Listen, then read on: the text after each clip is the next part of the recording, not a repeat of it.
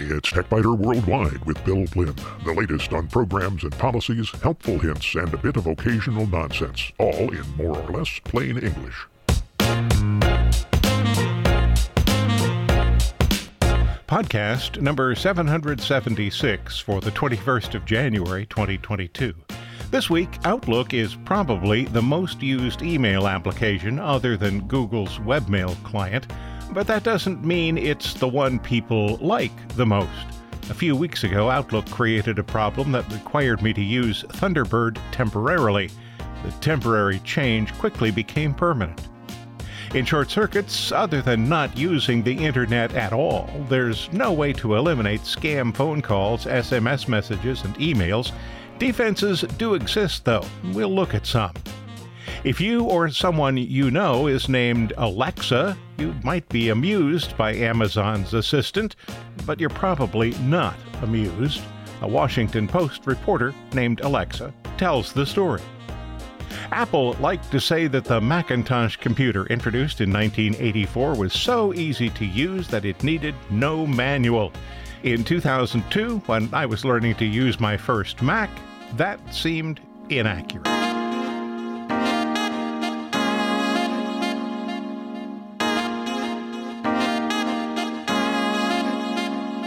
Twas the morning before Christmas, about 5 a.m., and Outlook wouldn't start.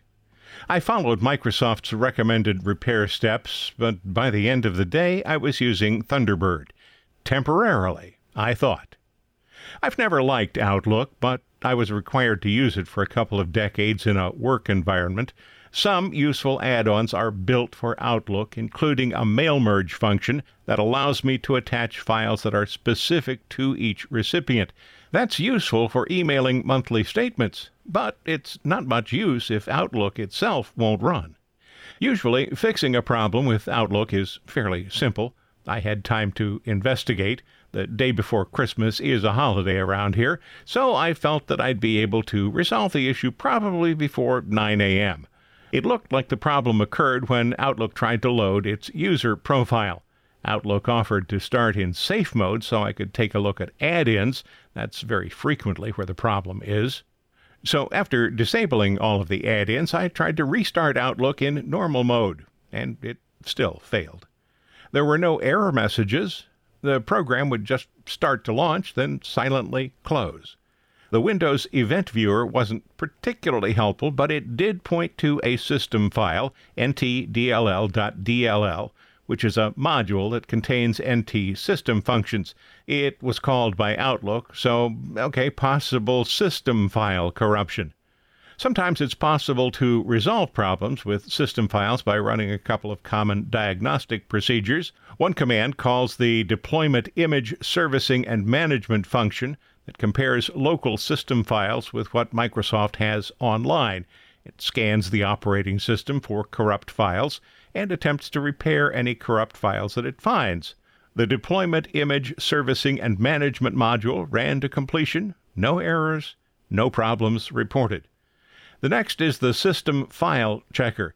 It inspects all of the essential Windows files on the computer, including the Windows Dynamic Link Library files. If problems are found with any of the protected files, SFC replaces the file with a new copy. That process also ran to completion, no errors, and reported no problems. Well, Tempus was fugiting, and success was not occurring. And sincere apologies to my high school Latin teacher for that. The next step is virtually guaranteed to fix any problem with a Microsoft 365, or formerly Office 365 application. Start with the old-style control panel, choose Uninstall a Program, and pick the Repair option with Online Files. This downloads a new copy of the component and installs it over the existing application. When the process ends, the application should start and run normally. It didn't. At that point, the most likely cause would be a corrupted profile. Knowing that creating a new profile would also require setting up each of my half-dozen or so email accounts individually, I considered that option with trepidation. But there was no other choice.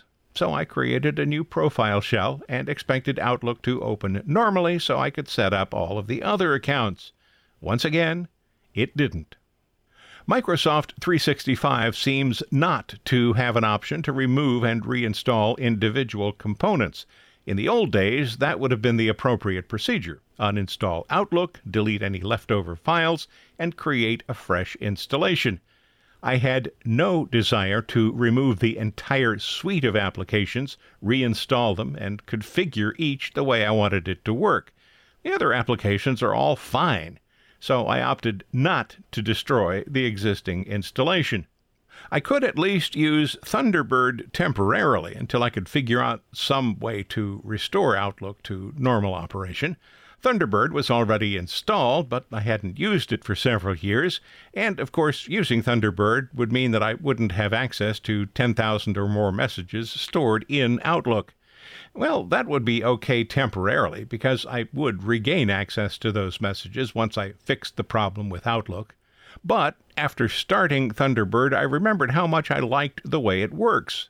I wouldn't have the mail merge function, but I thought I could probably deal with that. What I would gain with Thunderbird is a quick and easy way to see an email's full raw text. That's a feature that I really miss with Outlook. Outlook doesn't offer any such capability and makes looking at even the message's routing headers needlessly difficult. In some ways, Microsoft is even worse than Apple when it comes to believing the end users shouldn't have to bother their pretty little heads with the details of how something works. When trying to examine spams and scams, being able to see the full raw message is helpful, so +1 for Thunderbird. But what about the 10,000 or so stored messages Thunderbird couldn't see? Not wanting people to switch away from Outlook, Microsoft makes the process of doing so as difficult and obtuse as possible. There is simply no quick and easy way to migrate the Outlook PST data file to any other application. Or is there? Actually, there is. PST Walker's PST to MBOX converter does the job. I downloaded a trial version so I could see how the application works before buying it. The trial version converts all folders in the Microsoft PST file, but it includes only a few messages per folder. That's more than enough to confirm that the program will do what it needs to do. By this point, it was mid-afternoon on Christmas Eve.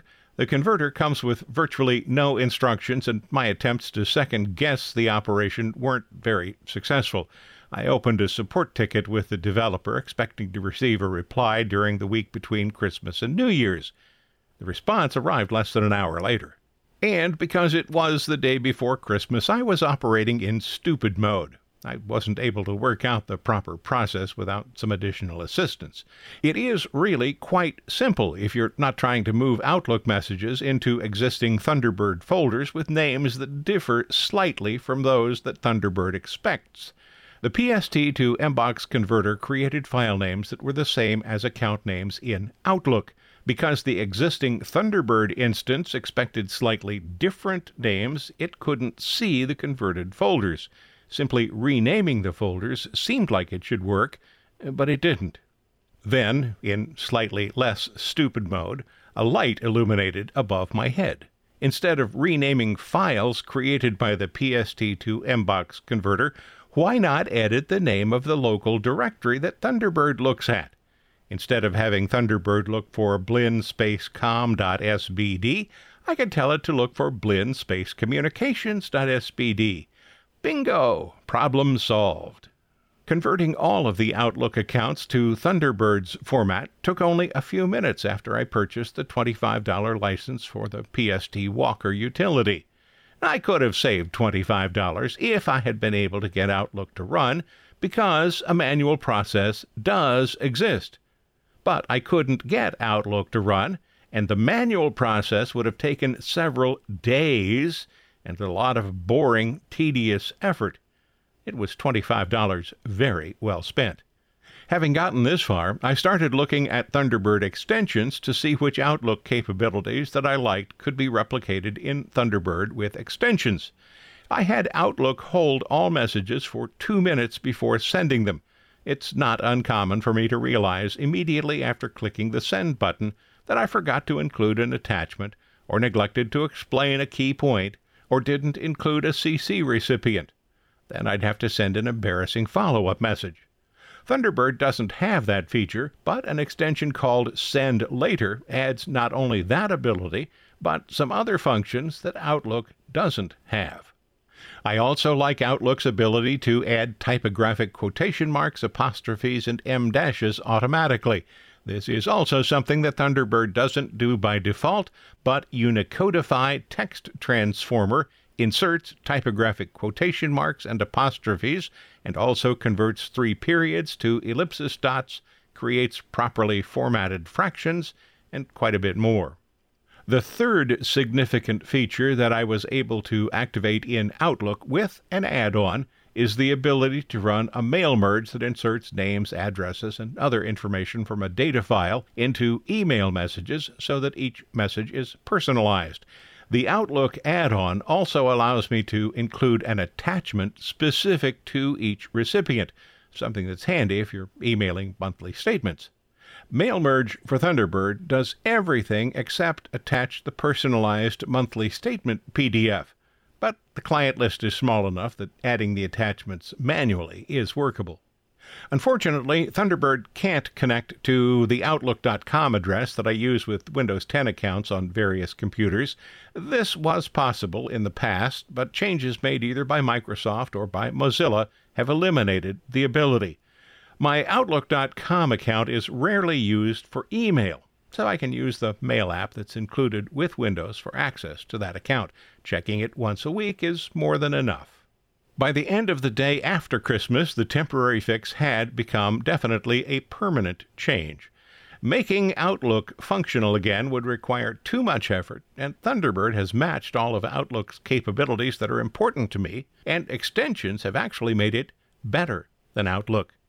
So, if you've grown weary of Outlook, there are other options, plural options, not just Thunderbird.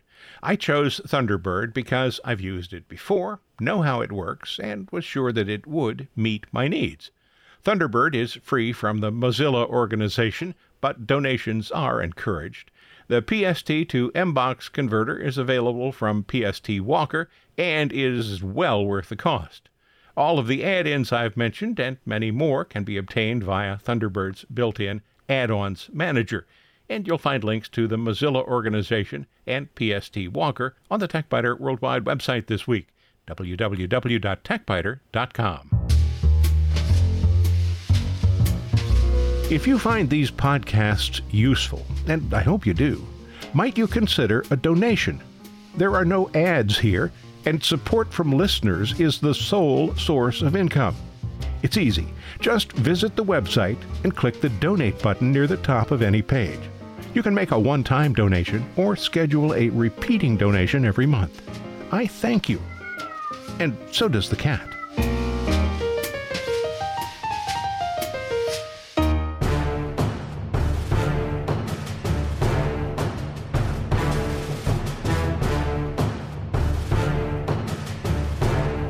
In short circuits, wouldn't it be wonderful if we could do something to eliminate scam texts sent to our phones, scam emails, and scam Facebook messages? Wishing doesn't make it so, though, and there's no way to send all the spams and scams to trash so that we don't have to see them. There are, however, some defenses. Some people recommend not giving any business your phone number because some businesses sell the numbers. That's simply not realistic. It's difficult to do business with any company these days without giving the company your phone number. Even if you don't give anybody your phone number, you'll still get messages you don't want because scammers simply blast out messages to every possible phone number. When you receive a scam SMS message, you can forward it to 7726. That spells spam. The Federal Trade Commission gets it. I don't bother with this because the sender usually hides behind some legitimate number or simply uses a fake number. So it might make you feel a little better, but there's little chance that it will improve anything. Be sure you don't respond to the message in any way, though. I know it's tempting to send some profanity to these creeps, but doing so simply lets the scammers know that somebody reads messages at your number. Delete the message and block the sender. Leave it at that. Also, check to see if your cellular service provider offers a way to identify and block scams. Google Fi automatically blocks known scammer phone calls and SMS messages, and several other providers offer similar services, such as T-Mobile's Scam Shield and Verizon's Call Filter. Enable these to rid yourself of most of the scam messages and calls. Your service provider may also offer options to always allow calls or texts from specific users, to always send calls from certain numbers to voicemail, and to screen calls from unknown numbers not known to be scammers. Google Fi's screening service plays a message to ask what the caller wants to talk about. If there is no response or an obvious scam response, the call is simply terminated. If the call seems legitimate, the user is shown a transcript of the caller's message and given the opportunity to accept or decline the call. If there is any hope for relief, it's in the form of technology and common sense, of course. When a scam message does make it through your defenses, keep in mind that government agencies don't do business via SMS messages. If the IRS wants to talk with you, they will send you a letter in the mail. You also probably haven't won millions in a lottery that you haven't even entered. Nobody wants to share millions of dollars with you from some account overseas. Microsoft and Apple won't send you an email or a text about a security problem with your computer. So be a skeptic. Some email programs include features designed to identify spams and scams, but the messages are already on your computer by the time the email program sees it. My preferred method uses a powerful spam filter that eliminates messages before they reach my email application. Mailwasher Pro analyzes every email I receive, categorizes some as spam based on its own analysis, and marks the spams for deletion. Before collecting mail with Thunderbird, I examine the report for Mailwasher Pro. Some messages are shown in green, friends, but they're still marked for deletion. These are usually from news sites and restaurants. A glance at the subject line lets me know if it's something that I really do want to see, or if it's something that I'll see later on a website, or that I just simply don't care about. If it's breaking news or an offer that I might want to use, I can clear the delete checkmark.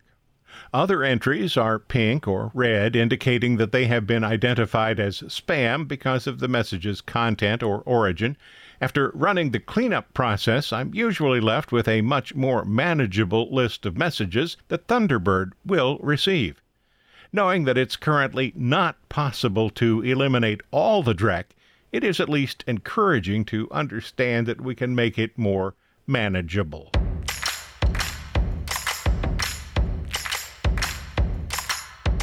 Chances are you don't know anybody named Siri, because it's not a common name in the United States, but it is the short form of Sigrid in Norway and Sweden. It's a virtual certainty that you don't know anyone called Google, although somebody may have given some poor unfortunate child that name. But you may know somebody called Alexa. In 2010, about 6,000 girls were named Alexa. The name had been in decline for a few years when Amazon introduced Alexa to Prime members. The name hit a steep decline, though, when Alexa was released nationally, and the Washington Post says only 1,272 girls were named Alexa in 2020. Post reporter Alexa Juliana Ard wrote an article in early December. The title, "Amazon, Can We Have Our Name Back?" Ard is a video editor for the Washington Post. Ard interviewed more than 25 people named Alexa, and her article says a few were indifferent to the connection or amused by it, but the majority were tired of interruptions from the bot and by jokes at their expense. In virtual classes, business meetings, and at auditions, Alexas said they have been instructed to avoid saying their name or arbitrarily assigned new names. That story may seem amusing, but probably not so much if your name is Alexa. One Alexa interviewed for the story was named for her father, Alex, who died before she was born in 1985. Today she's a pharmacy technician, and she is not amused. Now she goes by Lex and refuses to buy anything from Amazon. The article is relatively long, but I think you'll find it worth the time spent reading it. This is a story about what happens when some unthinking decision by a corporate marketer appropriates the name used by thousands of people, and it's not a happy story. Perhaps you'll find my first encounter with a Mac in 2002 to be more amusing. To read it, point your browser at the TechBiter Worldwide website and scroll down to 20 years ago.